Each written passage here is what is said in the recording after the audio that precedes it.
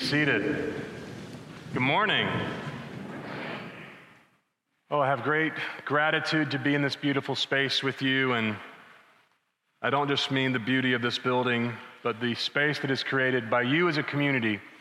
As I learn more about this church of Ascension, I'm developing affection to see the beauty, as I see the beauty of what you want to create with each other and the difference you're seeking to make, not only with each other, but in the world. So it's a great honor to be with you in this place. And I'd like to start with a joke, because it's said that if you're teaching or preaching in a new place, you should start with a joke, and who am I to argue? So here goes. This is a joke written by a man named Emo Phillips. And this joke actually won a contest for the funniest religious joke of all time. The funniest religious joke of all time. So here it goes. Once I saw this guy on a bridge and he was about to jump, and I said, "Don't do it." He said, "Nobody loves me." I said, "God loves you. Do you believe in God?" He said, "Yes." I said, "Are you a Christian or a Jew?" He said, "I'm a Christian." I said, "Me too." "Protestant or Catholic?" He said, "I'm Protestant." I said, "Me too." "What denomination are you?" He said, "Baptist." I said, "Me too." "Northern Baptist or Southern Baptist?" He said, "Northern Baptist." I said, "Me too." "Northern Conservative Baptist or Northern Liberal Baptist?" He said, "Northern Conservative Baptist." I said, "Me too." "Northern Conservative Baptist, Great Lakes region, or Northern Conservative Baptist, Eastern region?" He said, "Northern Conservative Baptist, Great Lakes region." I said, "Me too." "Northern Conservative Baptist, Great Lakes Region Council of 1879, or Northern Conservative Baptist, Great Lakes Region Council of 1912? He said, "Northern Conservative Baptist, Great Lakes Region Council of 1912. I said, "Die, heretic!" and I pushed him off the bridge. All right, thank you for laughing. I'm really glad you laughed. We laugh because, as all good jokes do, this one captures a truth. Now, you're never supposed to explain a joke. It's bad form. I'm going to explain this joke, all right? This joke, from my perspective, is funny because of two key elements, I assert. First is we all know that there is something within us that loves power and control. And a great way to have power is to know, quote unquote, to know that you're right, that you have the right perspective, that you are in the right. Now, in this joke, it's the right theology, Great Lakes Region Council of 1912. But it could be politics. It could be any perspective that we cling to, really. Secondly, we love to mask our love for power, we humans, our love for power in religious garb. Because one of the best ways to mask our ego's lust for power is through religion. You're throwing someone off a bridge, but you're justified in doing so because you've got the right religion, and actually all you're doing is defending the faith. Evil always needs a way to disguise itself. And one of the best ways to disguise itself is in religion itself. And this is one of the great paradoxes of religion. Religion, which is meant to bring us closer to God, into the heart of God, to make us like God, if we're to believe Jesus, can be the very thing that we use to hide from God, even in our Sunday best. And all this functions, all of this works because we human beings, we tend to hate and resist being vulnerable. We're looking for some way to feel powerful, to be in control. And we tend to resist, like the plague, the vulnerability that true spirituality, true religion, true connection, intimacy, love, friendship requires. And it's been this way since the beginning, from the beginning. Genesis chapter 3, right there in the beginning. A serpent says to Adam and Eve in the garden, "All right, hold on now. Did God really say you can't eat of the tree? What's that about? I think God just knows that if you eat that fruit, you will be like him." Oh, we'll be like him? Ding, you can almost hear the moment the coin drops. We'll be like him. If we'll be like him, that means we won't really need God. And from the beginning, this is the archetypal temptation, to find a way to make it on our own and to pay our way on our own without ever having to be vulnerable or dependent. Because our ego would love that. From the beginning, our ego, our small self, as some call it, our false self, has been trying to find a way to not need God. Because the one thing our ego wants is just that, to pay our own way without having to be vulnerable or dependent. Love of power, love of control, resistance to vulnerability, we all have it within us. It's part of what it means to be human. Just as we also have a deep desire for connection, for vulnerability, for love. In fact, there is no deeper desire in us. That's what we want most of all, to see and be seen, to know and be known. So we are human contradictions. We want connection.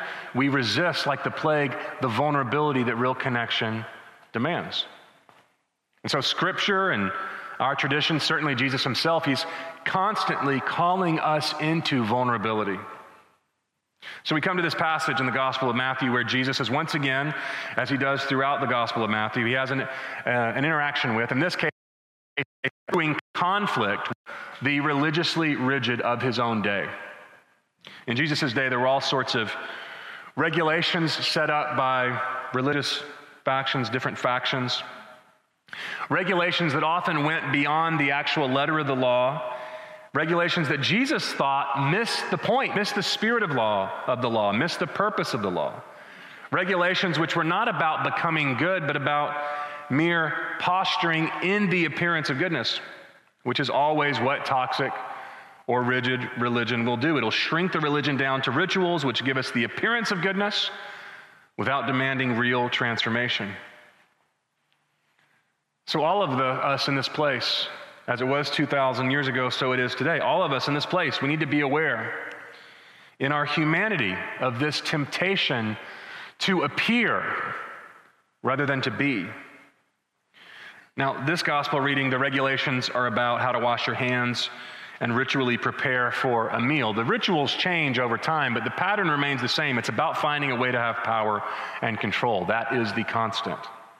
So the disciples come to Jesus. Jesus, don't you realize that these religious folk over here, they're offended with you? And you can hear the anxiety in their question, like, oh, aren't you going to make this better, make the conflict, make the tension go away?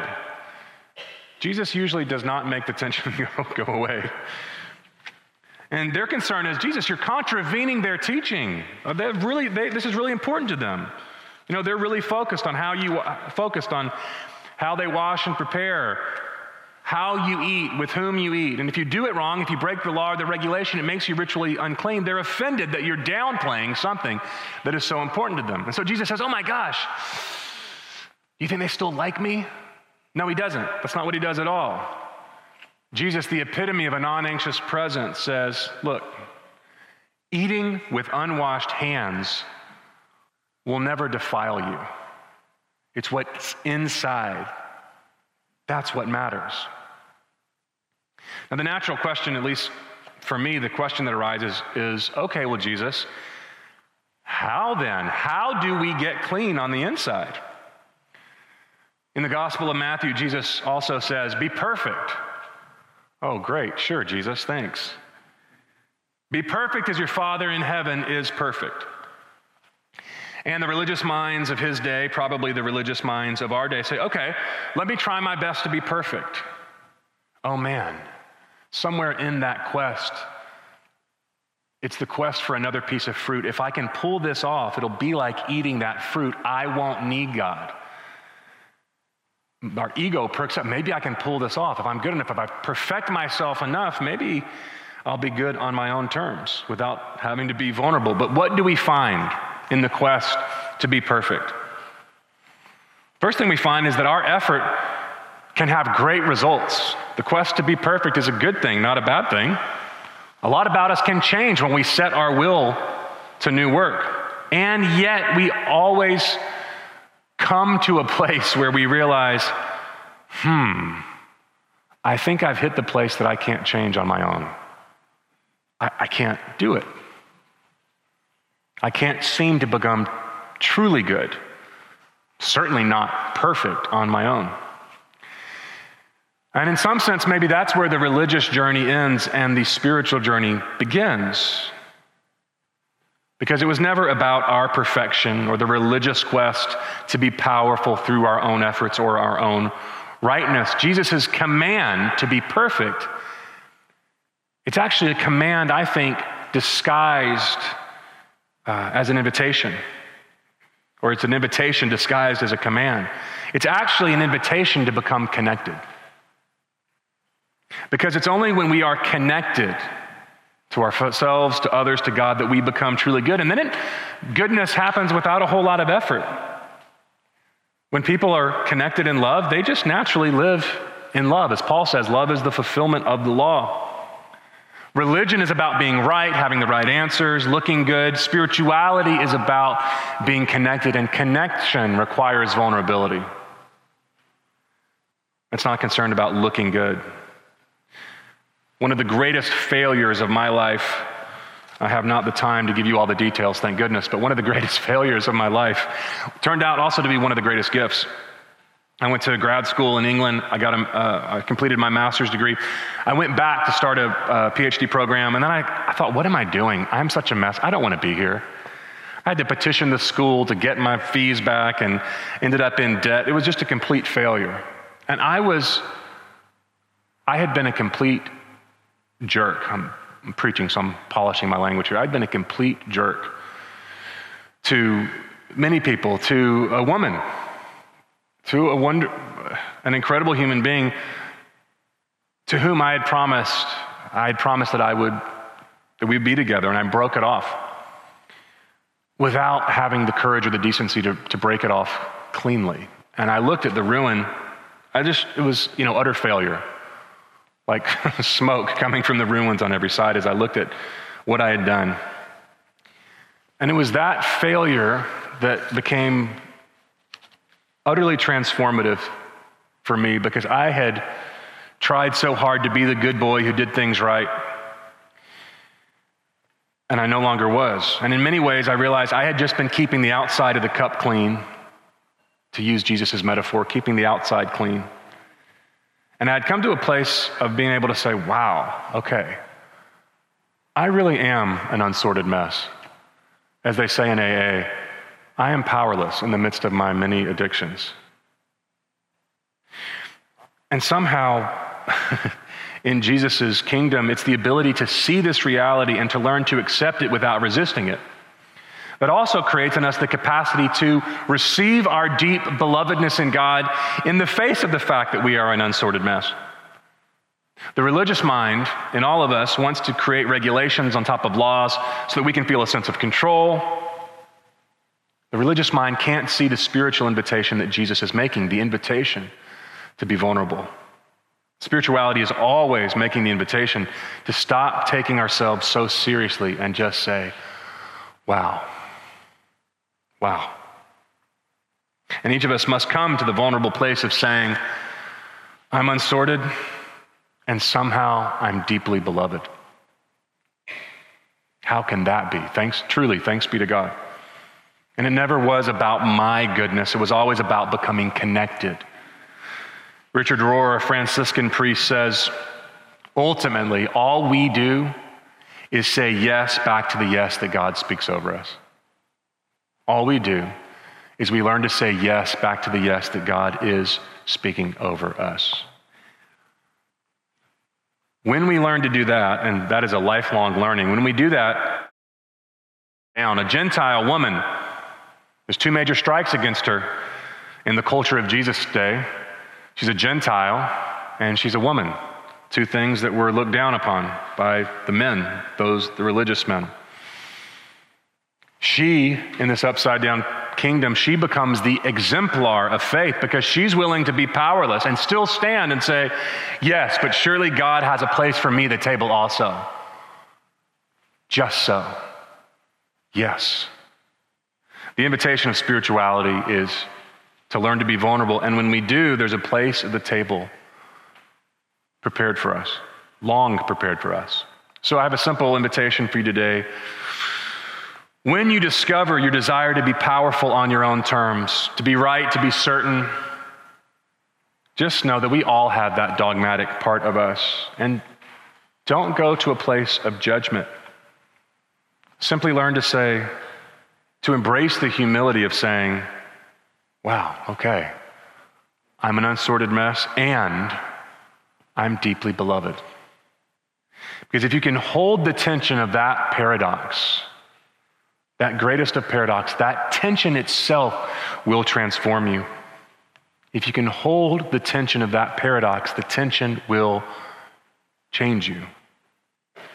All that any of us do at the end of the day is we learn to say yes, back to the yes that God has spoken over us.